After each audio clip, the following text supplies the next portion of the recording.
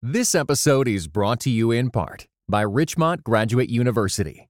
The field of mental health counseling is growing rapidly. Richmont Graduate University can equip you to become a licensed professional counselor, integrating your faith into your clinical practice. Programs are offered in Atlanta, Chattanooga, and online. Apply today at richmont.edu.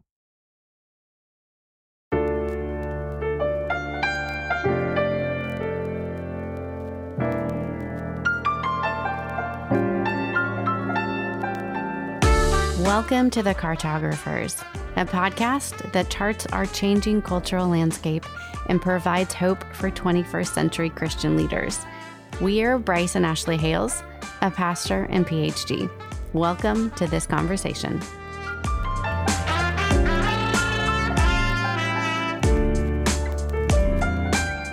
We're in the middle of a new series here at The Cartographers called Stuck in the Middle. So if you are a leader and you feel stuck in the middle between the culture wars on the right and left and every which direction, we invite you to listen in. In this episode, we chat with Pete Wehner.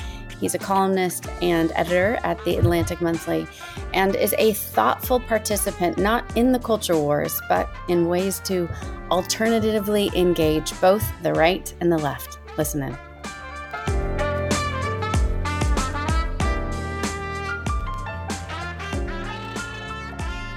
I am excited to welcome Pete Wehner to the podcast today. He is a senior fellow at Trinity Forum. He writes for the New York Times and the Atlantic.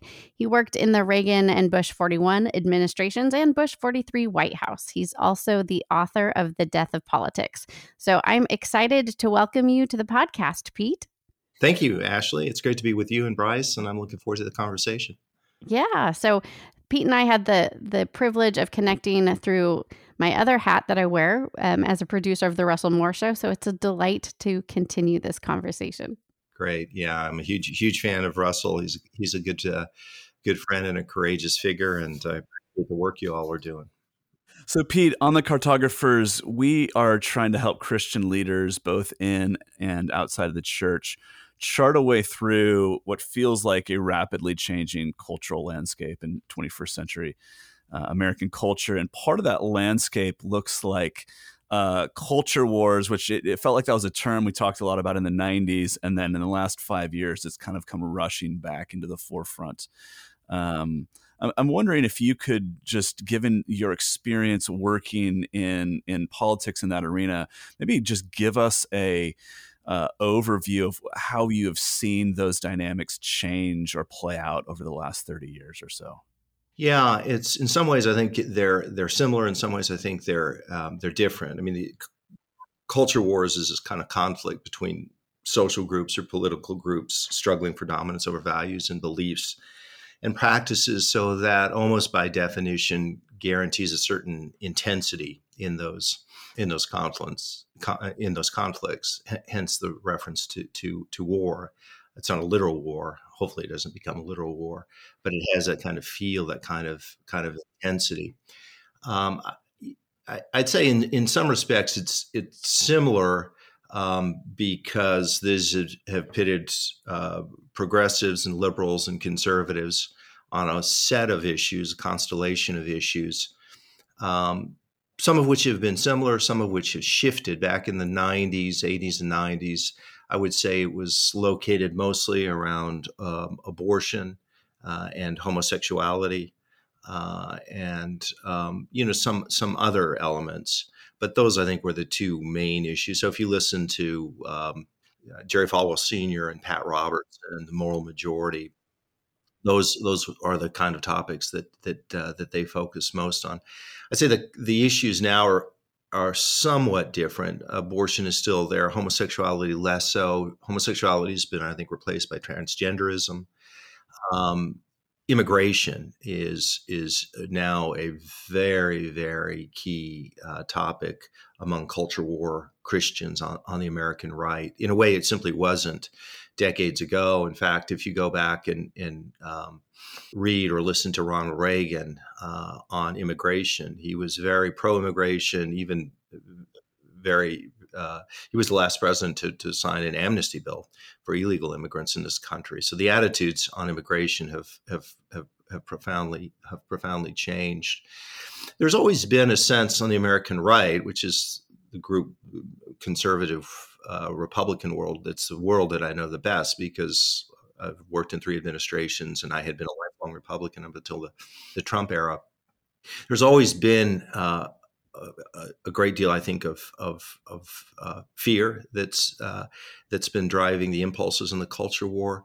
I would say that has amped up over the decades, and there's now kind of catastrophism that defines the outlook of a lot of people in the American right. It's been referred to as a sort of the Flight 93 view, which is a fear that the country is on the edge of destruction. And if we lose this Supreme Court decision or this election, then almost all that we love and cherish is going to be destroyed: our country, our children, and our lives and our freedom. So that's there. But the other thing that I would say is that the sensibilities and the disposition of the American right has changed somewhat too. There's a kind of hatred and antipathy toward the other side that's beyond what I think existed even in the 80s and the 90s, though there was a feeling of loathing the other side. But I think it's moved into almost a different category at this point. And the other thing I would say is that today, regrettably, for a lot of people, including people who profess to be followers of Jesus, there are almost no guardrails to constrain what people think can be done or should be done in order to prosecute the culture wars. The ends justify the means, might makes right. Russell Moore tells this story about how if you mention to Christians in the American right about the Sermon on the Mount and Jesus saying, loving your enemies, the response in one form or another is, well, that works in normal times, but these aren't normal times. And so we have to destroy the other side. So these things are not unconnected, but I think the trajectory's gotten worse, and especially on the disposition and the sensibilities, it's gotten much worse. Yeah. Yeah. Thanks for that. I've been digging into James Hunter's Culture Wars book, which, came out in the early 90s. And, he talks about the cultural conflict is about power and about the idea that it's really about the power to define reality. And I think that's a helpful way to begin to think about where this fear is coming from. How would you describe, given your exit from the Republican Party in the last, 5 years, what does that struggle to define reality look like from your vantage point? Well, it's pretty bleak.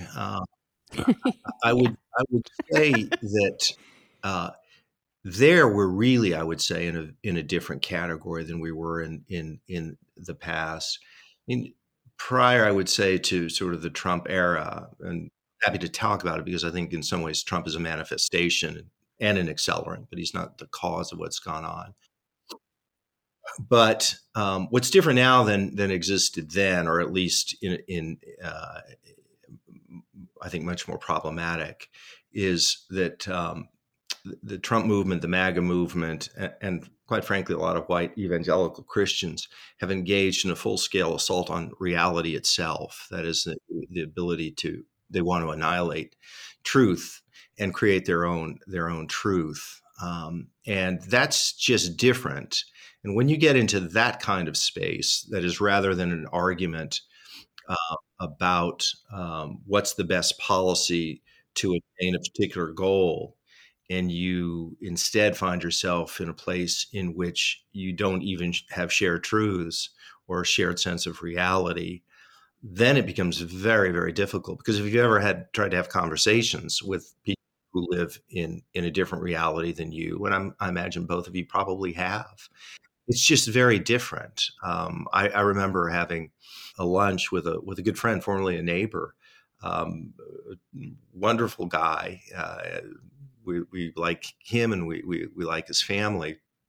And we had a lunch during COVID, outdoors, distanced, and it was over hydroxychloroquine. And he was absolutely insistent that hydroxychloroquine was a cure to COVID. And it didn't matter how many studies I cited, CDC studies or NIH studies or any other.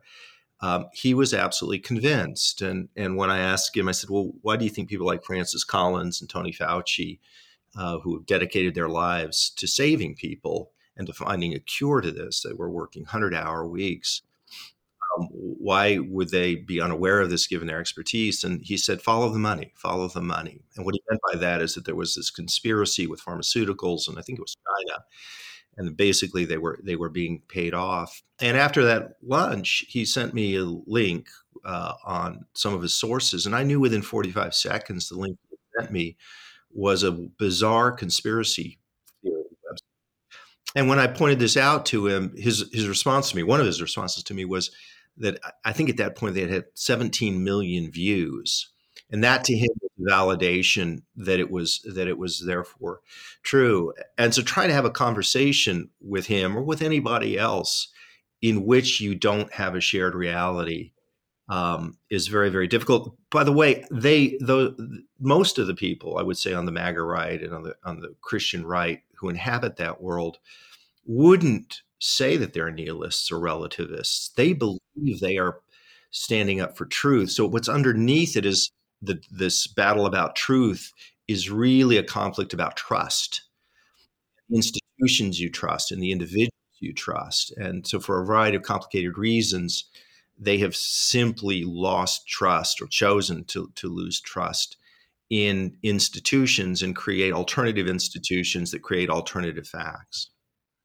Yeah. So, Pete, I'm curious about. You talked about annihilating truth, and this is where the idea of alternative facts come in. And I read the article you wrote recently on the Atlantic, in the Atlantic, talking about how the MAGA movement is now kind of beginning to devour itself. And I wonder how you think about, as a writer, how do you think about engaging in these conversations without essentially taking one side or the other in the culture war conflict itself? Does that make sense? I mean, as soon as you start to say things that are critical of the MAGA movement, it's very easy to just say, well, we all know Peter Wehner is just one of these other rhinos that used to be a conservative, but now he's on the other side of things. How do you think about engaging? Yeah, the most successful times that I've engaged in these things, and I am in touch with people who are in Trump world, MAGA world, and who are part of a movement that I think is malignant and malicious and dangerous. And I've written about that, and I haven't hidden my views on that. Nevertheless, I have stayed in conversation and in relationship with people who are friends in right-wing talk radio, writers who have been defending Trump over now 8 years or so, and others, just people that I know in my world. It's complicated, right? It's complicated because what I said earlier, which is that people, and I'm among them, have strong feelings about these things. You have deep convictions about them. I think what it requires is trying not to indict the complete character of people who hold views different than you do, or to allow yourself to see them as somehow subhuman or view them with nothing but condescension. And to understand that all of us are a product of 100 different factors and forces in our lives: families of origin, the countries that we live in, the era that we live in, the communities that we're a part of, the people we listen to, the friendships that we have, the things that give us validation and not. And so all of us are shaped by those things. And often the people who hold different views just have a different life experience. Some of it is pressure. Some of them work, if you're in the right wing ecosystem, people have decided that's my job and it's where I make money, and I can't speak out because it would destroy my career. So it's a complicated set of issues that go on. And when I've had the conversations with these people, honestly, what has mattered the most is to create relationship with them in arenas and domains other than politics. So if you have a conversation with someone who's grieving the anniversary of the death of their wife, or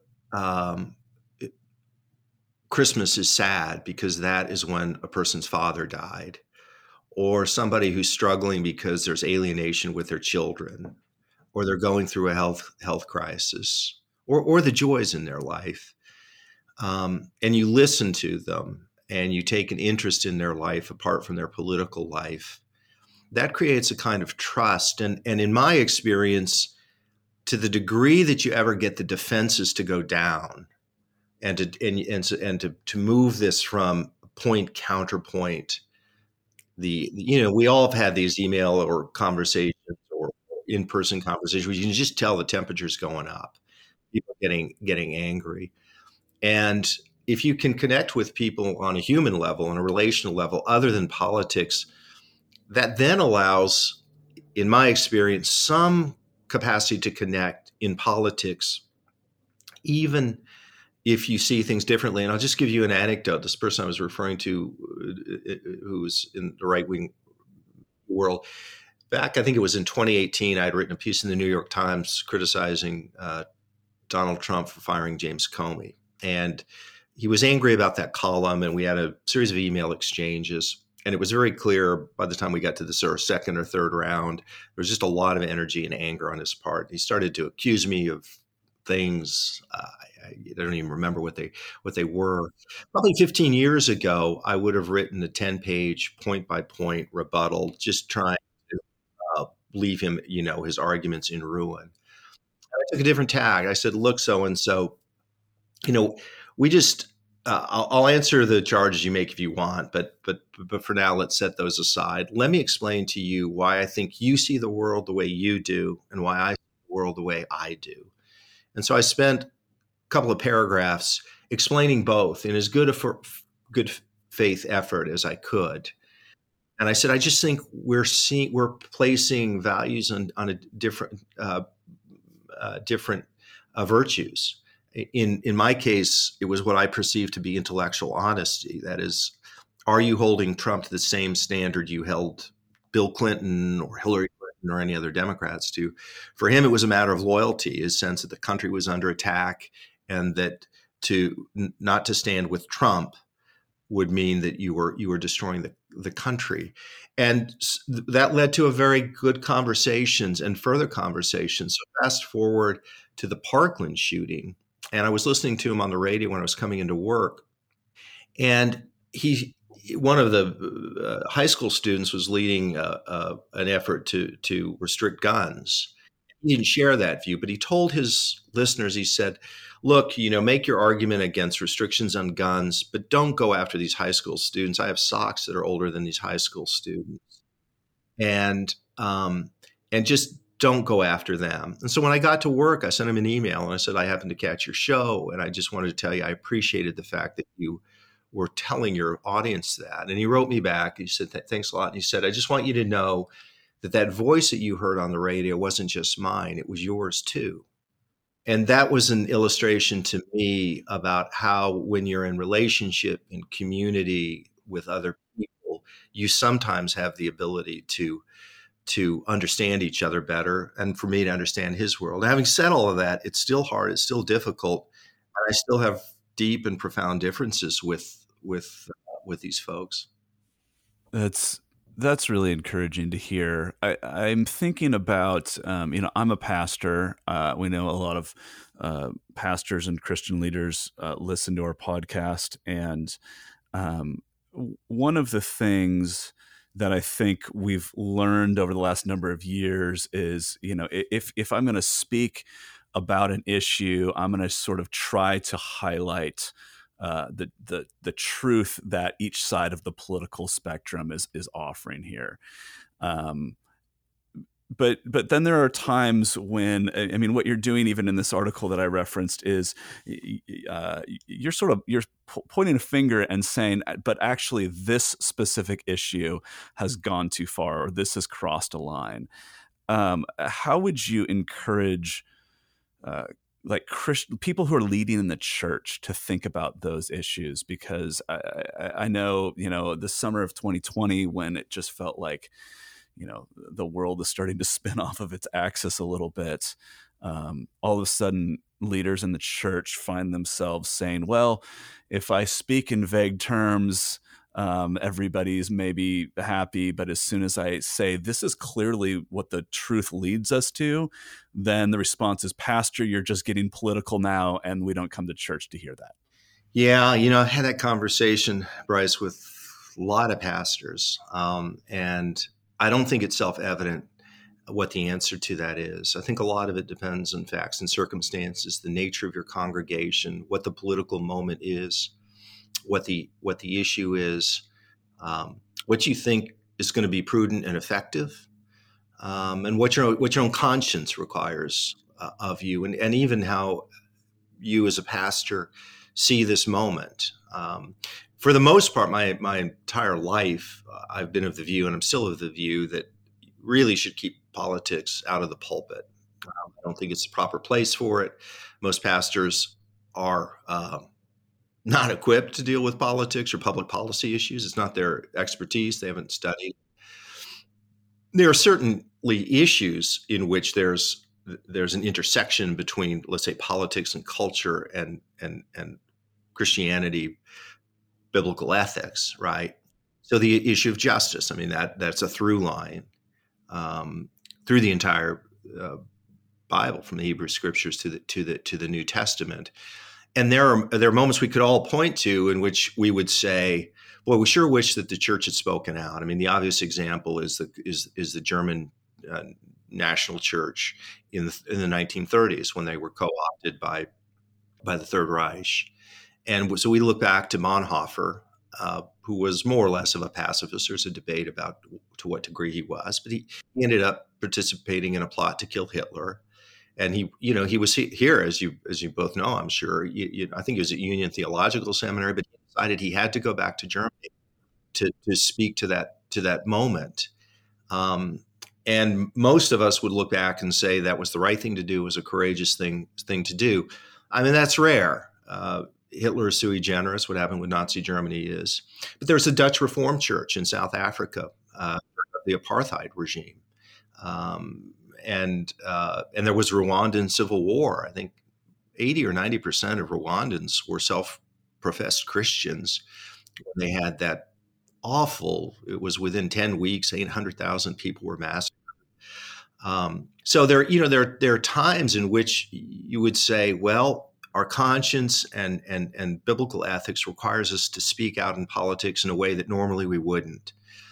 And then the question is, well, are we in that moment? And people of goodwill debate that. And so one question is this moment that America is in, with a sort of Trumpian moment, a time to speak out? And to complicate the question even further is, what is the effect on the witness of the church, particularly on the younger generation? Because there's a narrative out there. It's not a fully accurate narrative, but it's a completely understandable one. And that is that virtually the entire white evangelical world supports Trump and Trumpism, and the 80% voted for him. And then the most prominent people, Robert Jeffress and Franklin Graham and so forth, they're out speaking in defense of Trump, justifying what he's doing. And then you have a lot of pastors who are deeply uncomfortable with Trump, who have remained silent. They feel like that's not our place to speak out. But if you're not a person of the Christian faith, or even if you are, and you see this narrative, you would say, well, the entire white Christian world is Trumpified and it's MAGAfied. I've talked to a lot of pastors, and you may experience, both of you, this in your own circumstances, um, in which, as one longtime friend of mine and a pastor said, this is a generational catastrophe. The younger generation is seeing these people who claimed that morality was at the center of what they believed, that character mattered in political leaders. They took a 2x4 to Bill Clinton during the Lewinsky scandal. Along comes Trump and a Republican, and all of a sudden they jettison all of that. Trump is in many respects more corrupt than Bill Clinton was. And yet at best they've gone sotto voce, and at worst they've offended him. And this is a moral freak show. And who the hell are you guys to point your fingers at us, trying to instruct us on morality when you can't even get your own house in order? And on top of that, you've got the largest Protestant denomination in the country, the SBC, involved in scandal and cover-up. One of the largest apologetics ministries in the world, Ravi Zacharias, waylaid by scandal. One of the largest Christian universities in the world, Liberty, waylaid by scandals involving its president, Jerry Falwell Jr., one of the largest Christian camps in the country, Kanakuk, sexual abuse and cover-up. One of the most popular contemporary Christian groups, one that I like a lot, Hillsong, in which its founder and leader and some of its satellite churches destroyed by scandal. And you take all that together and you say, what on earth is this picture being portrayed? And what about all this Potemkin Village Christianity, the sense that we tell ourselves when we go to church on Sunday, that we're people of joy who live fulfilled lives and flourishing lives, and that the Holy Spirit and the fruit of the Spirit lives within us. And then people see this happening.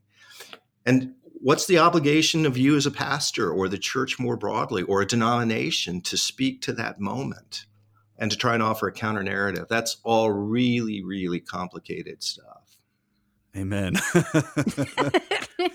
Absolutely. Yeah, and I want to circle back, to this issue of trust. You've just described kind of the fallout of institutional trust, that perhaps kind of younger generations are saying, hey, these things just don't line up any longer. How have you seen your own writing and calling helping to expose maybe, some of these realities, so that therefore that the Christian church might become more trustworthy? So in other words, how do you see kind of your calling, your faith, and this moment in time interacting? Yeah, it's a good question. I mean, I'm not sure I don't have enough confidence to say it's a calling. I'm just trying to speak to what's on my mind and heart, what the moment is, and what I think the moment calls for. And I don't know how well I do it. I hear from some people who think that I'm obsessive on Trump and this moment too critical. We have friends of many decades, in which I literally, several years ago, had conversations that lasted with them until 3 and 3:30 in the morning, because they were so aggrieved by my stance on Trump and my criticisms of the evangelical church. And they felt like I should say it once and then basically shut up, that I wasn't appreciative of the threats posed by the other side, and that I was hurting the witness of the church because I was calling them out so publicly.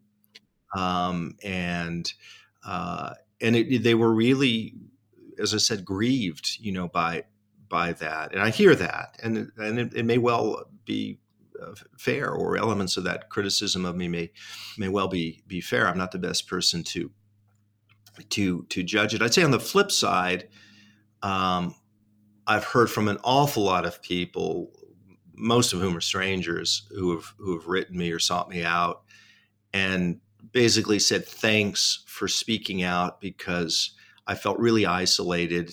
And I heard this from a number of people who said something to the effect of, I thought I was going insane. I mean, I was witnessing what was going on, and hearing from all these authority figures in the church. And there were a handful of people, David French and Mike Gerson and a few others who were speaking out and were able to give voice to what I felt was going on. And that was a source of, of encouragement. I don't know the effect of what my writing and speaking out has had.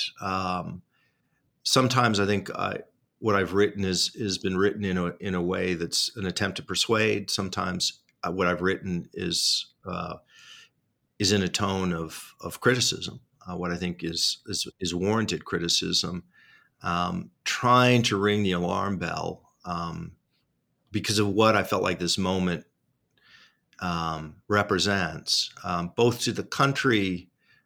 But what's most painful to me is the damage it's done to the Christian witness.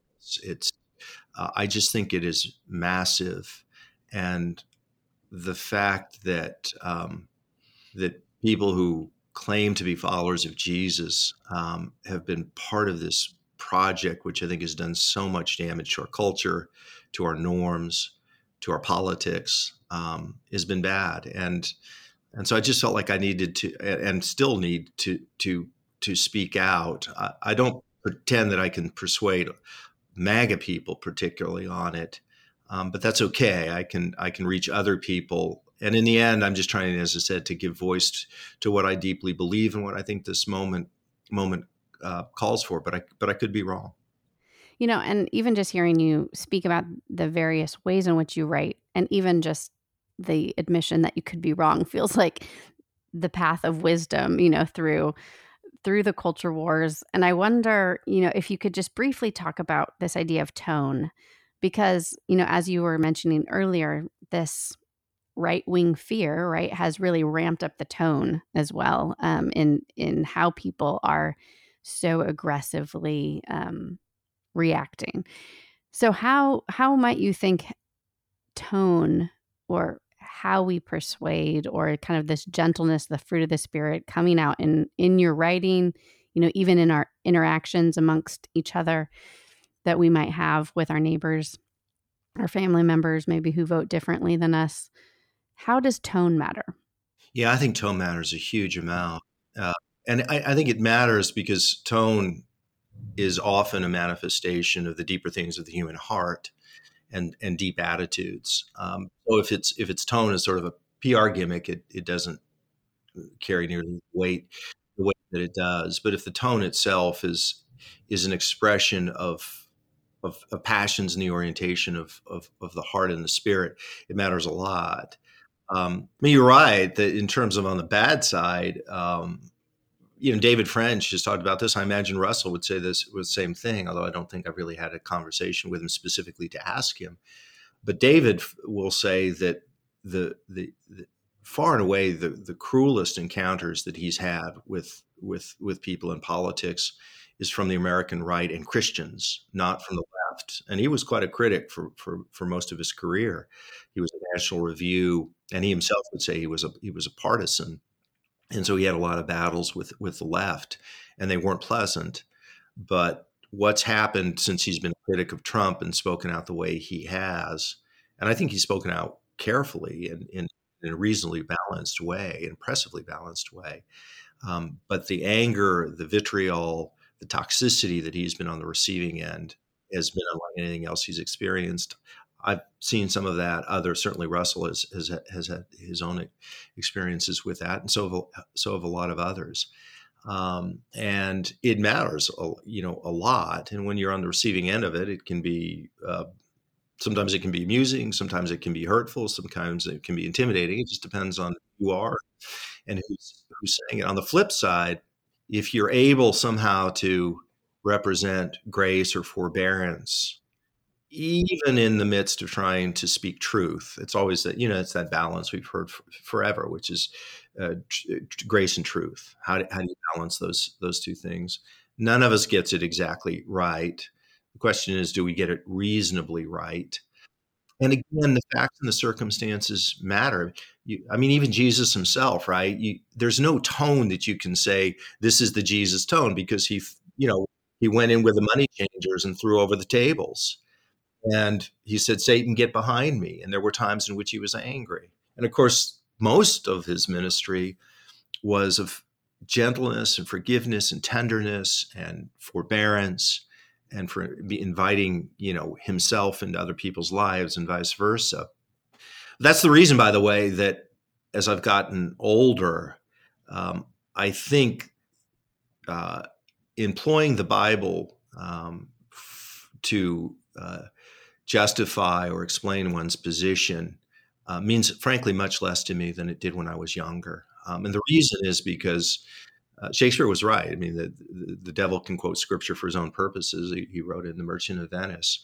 And of course, Satan literally did that in the second in the fourth chapter of Matthew, I think, in which he says to Jesus, "Go to the pinnacle of the temple and jump in." He's quoting Psalms, Satan, and Jesus responds by quoting Deuteronomy. Well, that was the first great biblical proof texting war. And the Bible is different enough that you can literally almost justify anything you want if you go to the right verses. If you want genocide, you can go to Joshua, you can go to Deuteronomy. You've got the Sermon on the Mount, you've got the epistles, you've got the prophets, you've got Psalms. I mean, so you can justify almost anything, and you see this all the time among Christians. So the question is, then how do you know what's the appropriate biblical verse to apply to any given moment in time, any situation that you face? Let's say you're having a conversation with someone and they're revealing a moral failure in their life. What's the right thing to do? Is it to listen well, to invite them in, to learn more about their story, and to help and to show forbearance and understanding? Or is it proper to call them out, to sort of speak truth to a friend? Really what you're doing is wrong, and this is what's happening. Those are hard to figure out, and the way that you do it is through discernment and wisdom. Yep. That's the driver of it, right? Which is, what is Jesus calling me to say and to do in this moment in time? So how do you develop discernment and wisdom? That's catechesis. That's back to the job really of the church, which is ultimately to have our hearts and affections won to Christ. And when that happens, we begin imperfectly to align ourselves to him and to his ethic and to his teachings and to who he was. But if you sever faith from that, I think it's worse than neutral. I think if you have the Christian faith without the affections of Christ, people just use it like a billy club. And we see this, online. You look at the people who go after Beth Moore or Kristen DeMay or others, these so-called theobros. They believe they're champions of truth, that they're defending the truth in this hour of secular attack, and yet there's a brutality and a cruelty and an obsessive nature to the way they speak. But they've convinced themselves that they're on the vanguards of truth. And I would just say that ultimately they have to have their hearts won to Christ again.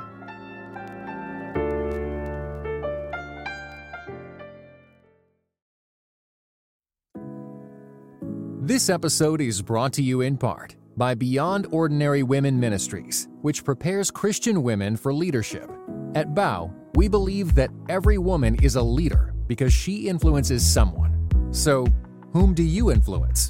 Do you mentor a woman? Serve in the workplace? Or do you lead a small group, teach the Bible, or even lead an entire ministry? No matter who or how many you influence, our free online resources will help equip you. Our videos, podcast episodes, and articles from experienced women leaders will encourage you and perfect your leadership skills. They offer wisdom for dealing with ministry pitfalls, current biblical issues, health for your own soul, and insights for shepherding others well. In addition, BOW offers Bible studies designed to connect women of multiple generations. They provide a challenge to both women new to the Bible and those wanting to dig deeper. Be our guest and browse all of our free resources and low-cost Bible studies at beyondordinarywomen.org.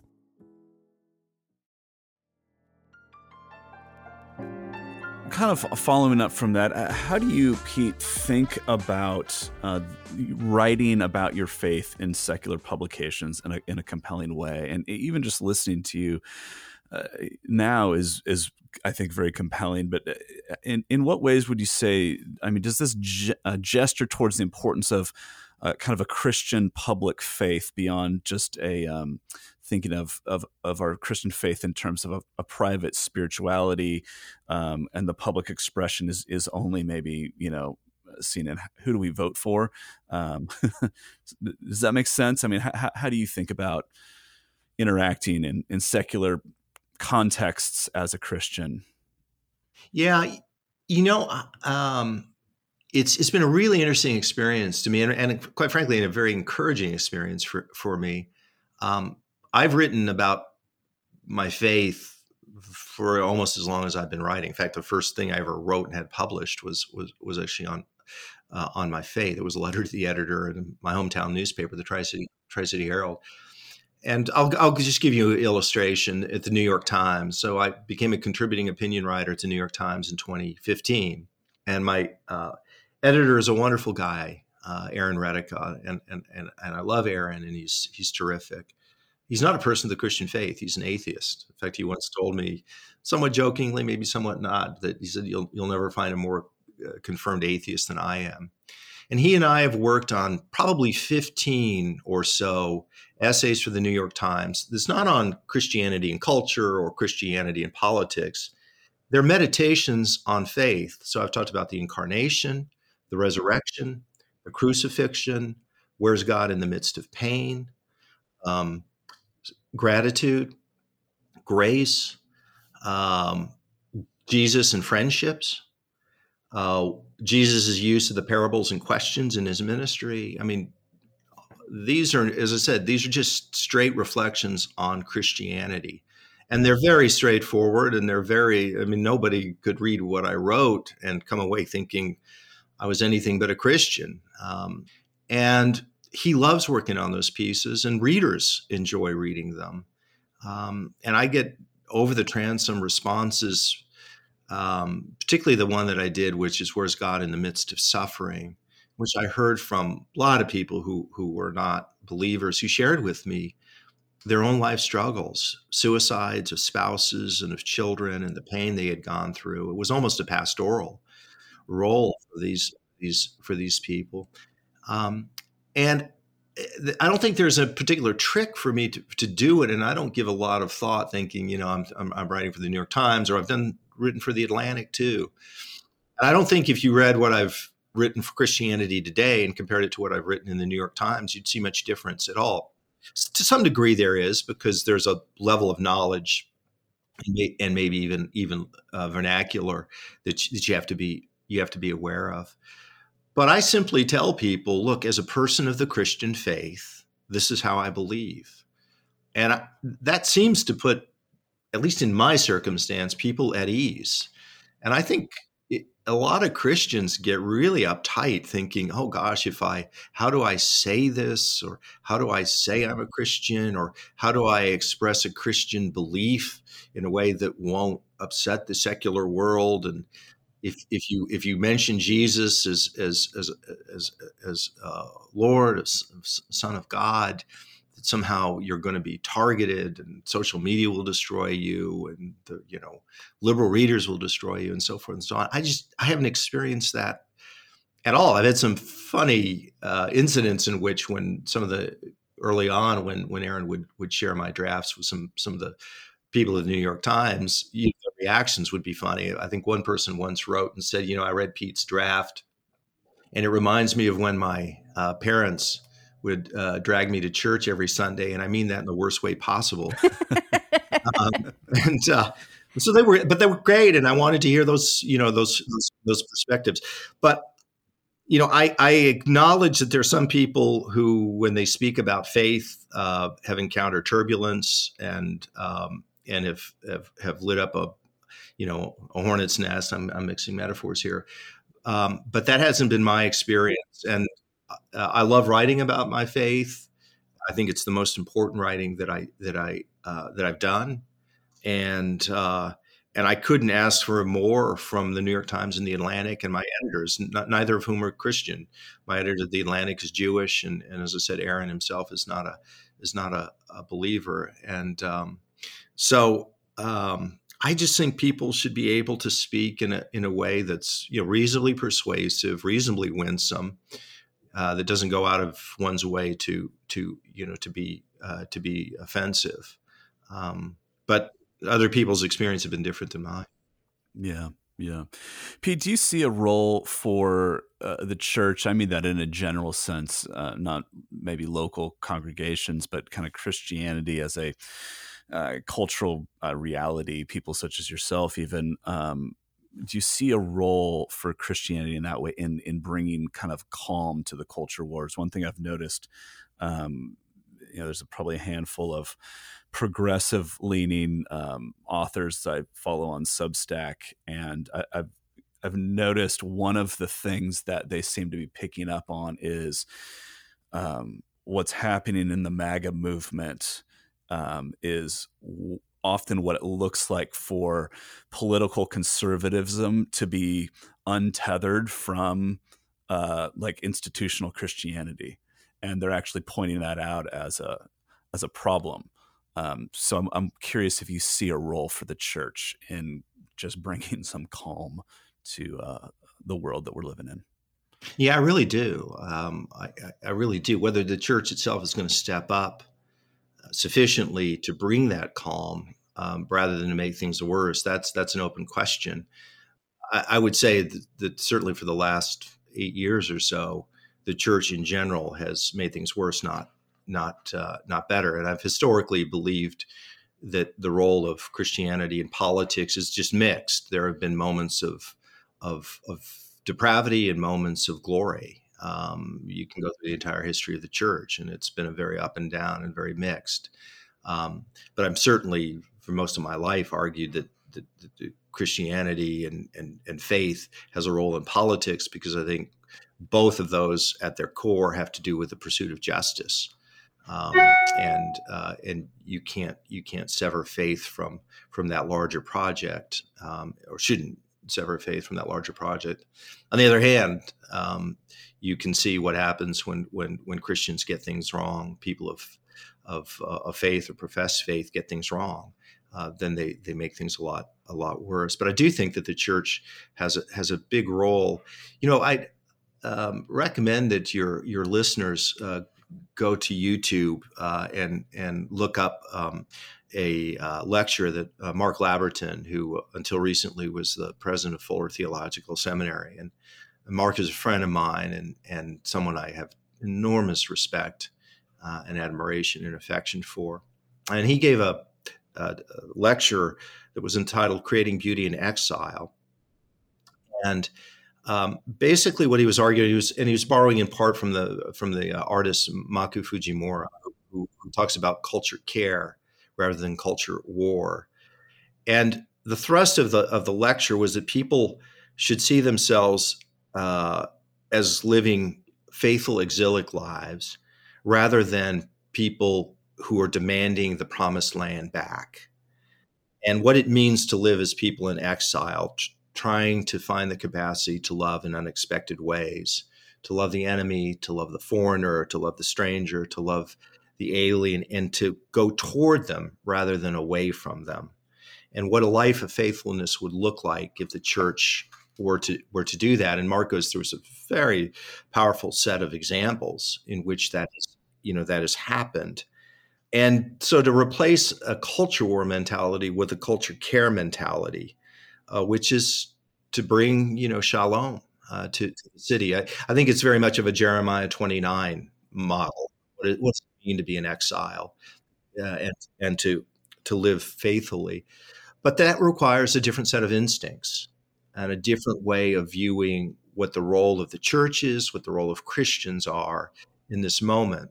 If we see things that way, the church and pastors and those of us who are followers of Jesus will be agents of reconciliation and care and love and compassion and sympathy and tenderness.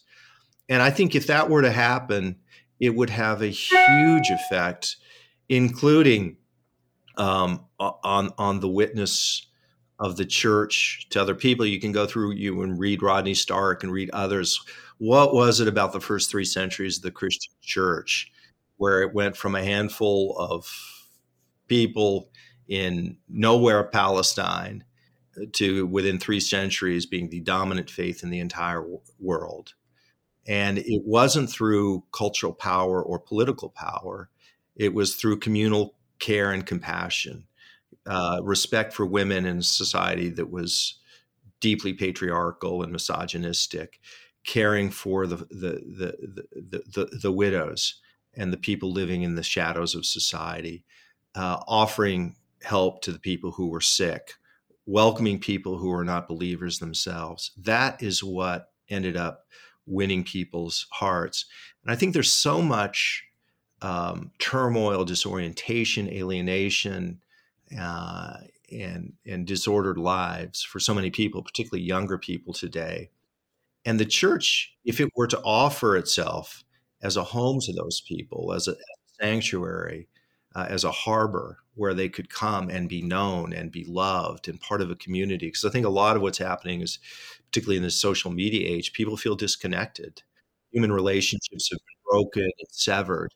And people are searching around. That's part of the reason why I think politics is almost a faux religion now, because it gives people a sense of belonging and meaning. It vivifies their life. We're part of a vital and important struggle, life or death, children of light versus children of darkness. And that kind of intoxicates a lot of people. I think it leads them to very bad places, but that's the human drama that's unfolding. And if the church were able to do that, to be able to reach people who were broken and who were struggling, and they felt there was safety and there was genuine care and concern and love, then I think the church would do what it should always do. And in this particular moment, it would help, as you say, calm the culture wars rather than incite. Yeah, amen. I love the your reference to that talk by Mark Laberton. We're actually hoping to get him on the podcast to talk about that. It was just beautiful, but presents a paradigm there that's alternative to engaging in the culture wars, living as exiles, and yeah, really, really profound. Yeah, no, he's got a great ministry, and there are those people out there. Philip Yancey is another person, a great admirer of Philip's writings and his.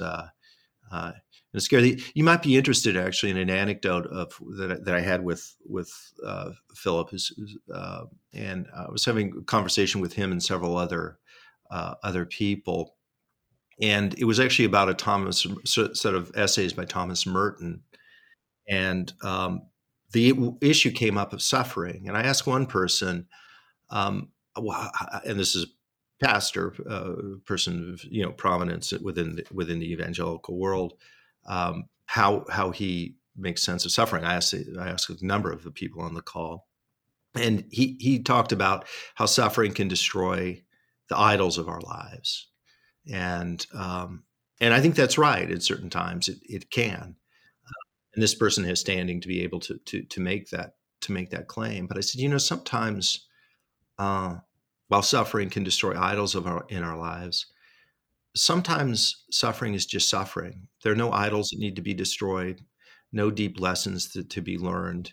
It's just pain. It's just hardship. And so several others spoke up, and one of them was Philip. And he said, Pete, I don't know why God allows suffering.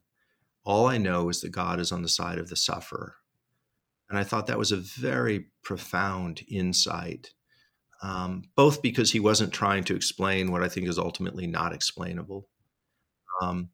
But it is the thing that's distinctive, I would say, about the Christian faith, which is this notion of the incarnation and God not just being a protagonist in the drama, but also the key figure in suffering, having entered into the world and to suffer the way he did. I don't quite know why that touches a lot of people, including myself, but something about that knowledge that God has entered into it. And it says this in the New Testament, that there's, no suffering that we go through that God can't essentially sympathize with and empathize with. That's really, really important. Philip said one other thing, which is that pain redeemed impresses me more than pain removed. And if people in the journeys of their lives are able, through the help of others, to somehow redeem pain, which doesn't mean you'd ever choose to go through the pain or the sorrow that you've gone through, but having experienced it, if there are elements of your life that somehow can be redeemed and help other people, that is a very important and impressive thing. And it really is in a way more impressive than if the pain is removed. When you see that, when you see people in the midst of suffering, including people who are on the path to death, and they conduct themselves in a way in which they somehow redeem things through their own suffering, it's a tremendously powerful witness. And maybe I'd say that and grace, the expression of authentic grace, are the most powerful witnesses that Christians can offer. Those are the things that break through the din. And I've had friends of mine who are atheists, not Aaron, but other friends of mine, who, when they've seen grace and dignity in the face of death through people of faith, that's when they've told me that those are the times in which they wish they could believe. Yeah, that's powerful. It's been so fun to chat with you. So we just have two quick questions as we close to help us think maybe practically. One segment of our audience are leaders who feel stuck in the middle, pulled from both sides of these culture wars. What would you encourage them to do practically? Rather than, we can say, you need to hold on. Your witness of suffering and grace is, the story of Christ writ large in your life and community. But what does that look like maybe practically as they're feeling maybe some of this political polarization? Yeah, I think there are probably several ways to think about it. One is this issue of catechesis, which a lot of pastors and theologians I've talked to have talked about. And this is a long-term project. I mean, this isn't something you could do in a matter of a year or two or three.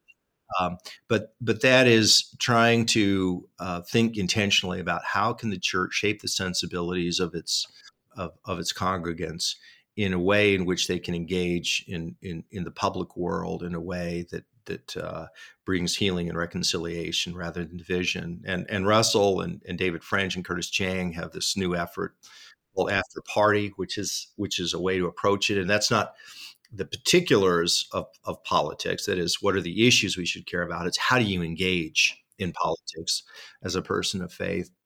And I think we just have to be more intentional about that. I think about it a little bit like parents, if they decide that they don't want to talk to their child, in fourth, fifth, sixth grade about sex.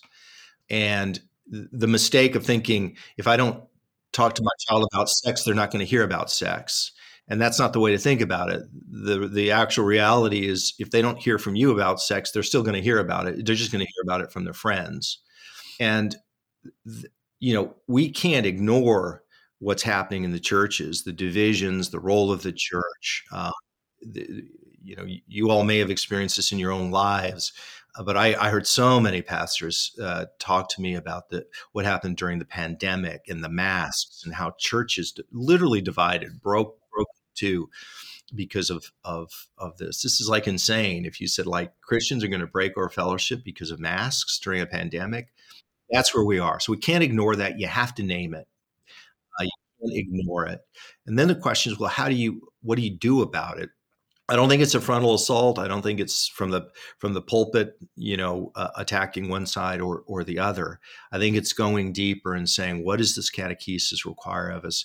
What are the classes? What are the community groups that we can do where we're intentional about shaping those sensibilities and ultimately getting people back to love Christ again. I mean, it sounds obvious, but it's a little bit like somebody coming to you and saying, "Look, I'm 50 pounds overweight. I need to lose weight." Say, "Okay, I've got some ideas," and they say, "But just two qualifiers on that. I don't want to eat less and I don't want to exercise. Right. Now tell me how to lose weight." It's like, I don't think you can Yeah. get there. Yeah. If Yeah. we ultimately can't win people's hearts and affections to Christ, if you say, well, we're really not going to be able to do that, then you're not going to have much to say. And I appreciate the fact that pastors have told me, look, Fox News or MSNBC or other outlets get them 15 or 20 hours a week. And we get them for an hour and a half. Maybe if you're lucky, they're in an adult Sunday school class. Maybe if you're really fortunate, they're in an every other day community group or Bible study. But they're facing a lot. The other thing is what I mentioned, which is offering a harbor for people who are suffering, and also for people to circling back to what I said earlier, to listen well, to really learn about people's lives, not always to think I've got to answer them or correct them, but help me understand the journey you've been on. How did you get to the point that you are? What are the things that are shaping your views now? And rather than getting into a debate about politics, try and understand each other's journeys. And again, I think that allows some of the guards to go down and for people to engage in a real story and make people more opening to hearing what's true and good and beautiful. Pete, the other segment of our audience is people who are, and this is, the word deconstruction kind of is a simple word that can cover a lot of different experiences. But one of the things I feel like I hear regularly from people going through this kind of process is it's very rarely I became convinced that Jesus didn't physically rise from the grave. It's very rarely I don't believe, I gave up on the Bible. Often it's much more of the way that the church, the way that Christians have engaged in culture war issues has just made Christianity incredible in a bad way. I wonder how would you speak to, somebody who is in that process? How would you encourage somebody who's wrestling with that reality? Yeah. It's a really thoughtful question. I think I'd probably disaggregate it a little bit. There's the deconstruction that we witness in terms of people's own personal faith. And then there's what you're referring to, which is people who are wandering away or moving away from the church because of these culture war issues, in the sense that the church has failed them and failed to witness. I think for the latter category, I would acknowledge that it's true. I wouldn't try and defend the church in issues that it's not indefensible, but I think probably always with a qualifier that that there's tremendous good works that are going on every day in every corner of this country and in the world that are being done, beautiful acts of kindness and grace that just don't get a lot of attention. But I went through that litany, earlier in our conversation. So I would acknowledge that, and I would, as best I can, depending on the person that you're dealing with, try and get the focus back to Jesus, and not the failures of his people, which I would readily acknowledge. But I was shaped by C.S. Lewis, and in the end, I think, just almost analytically speaking, and faith is more than analytics, but there is this view that if Jesus is who he said he is, then it means everything. And if he wasn't who he said he was, it means nothing at all. And I think trying to get people to think once again about Jesus and sort of trying to set aside the other stuff for the moment, even as you acknowledge it, that's, about the best that I can do. It's interesting. I was on a Zoom conversation with some people about this new campaign that's being put forward. What's the name of the He Gets Us? Yeah, He Gets Us, right? Yeah. He Gets Us campaign.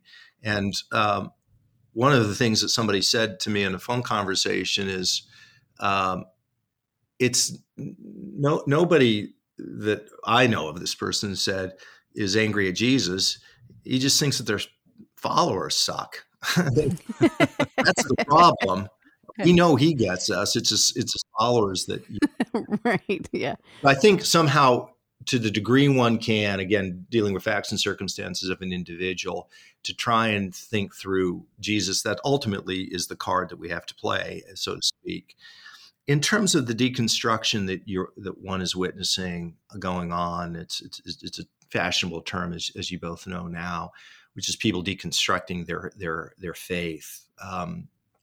There, I just think it depends on what it means. I'm actually quite comfortable with people deconstructing their faith as long as there's a reconstruction that occurs. My wife Cindy and I had dinner with a couple of months ago, and this was a woman who had been diagnosed with cancer, and she was talking about how profound her faith was in terms of support to her and a help to her at this moment.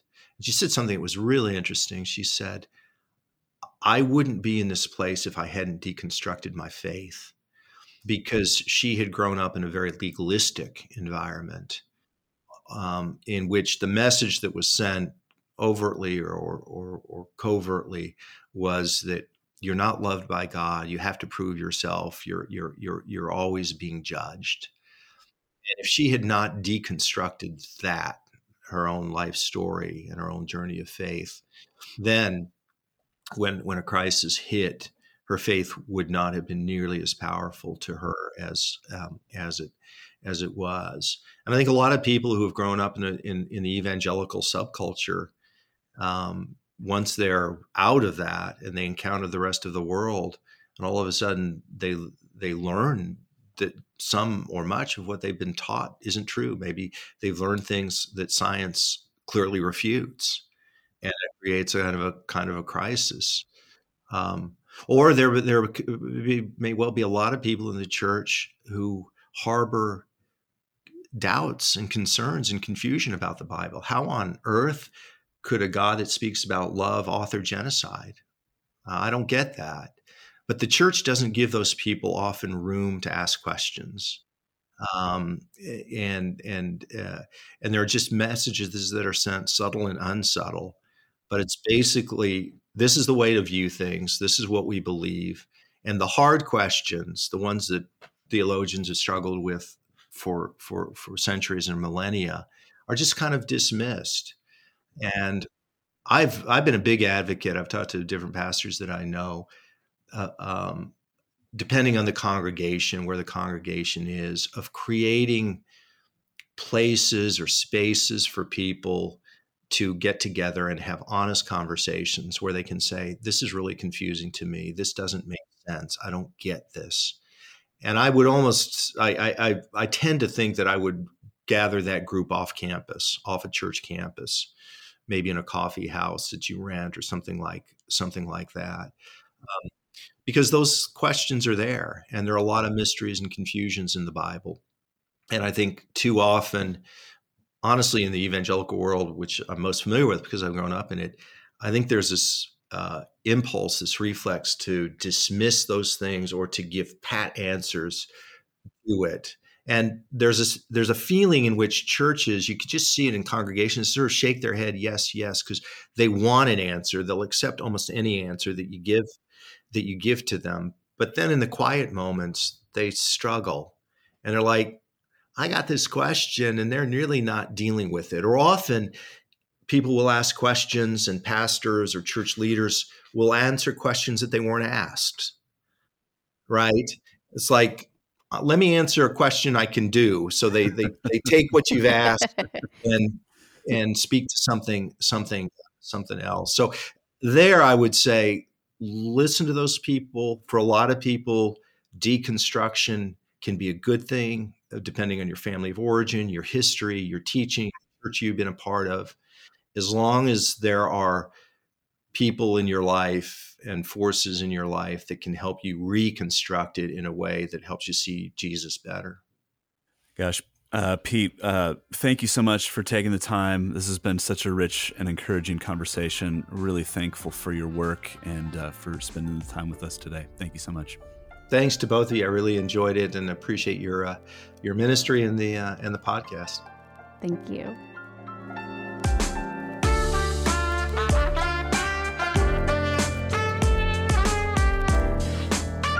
The Cartographers is hosted by Bryce Hales and Ashley Hales. It is edited by Nathan Michelle.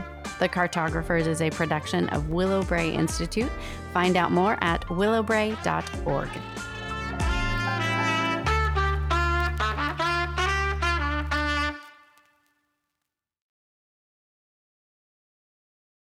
This episode was brought to you in part by the Table Podcast at Dallas Theological Seminary. Listen to rotating hosts discuss issues of God and culture to demonstrate theology's relevance in everyday life. Find it on your podcast app. For videos and more, visit dts.edu/podcast.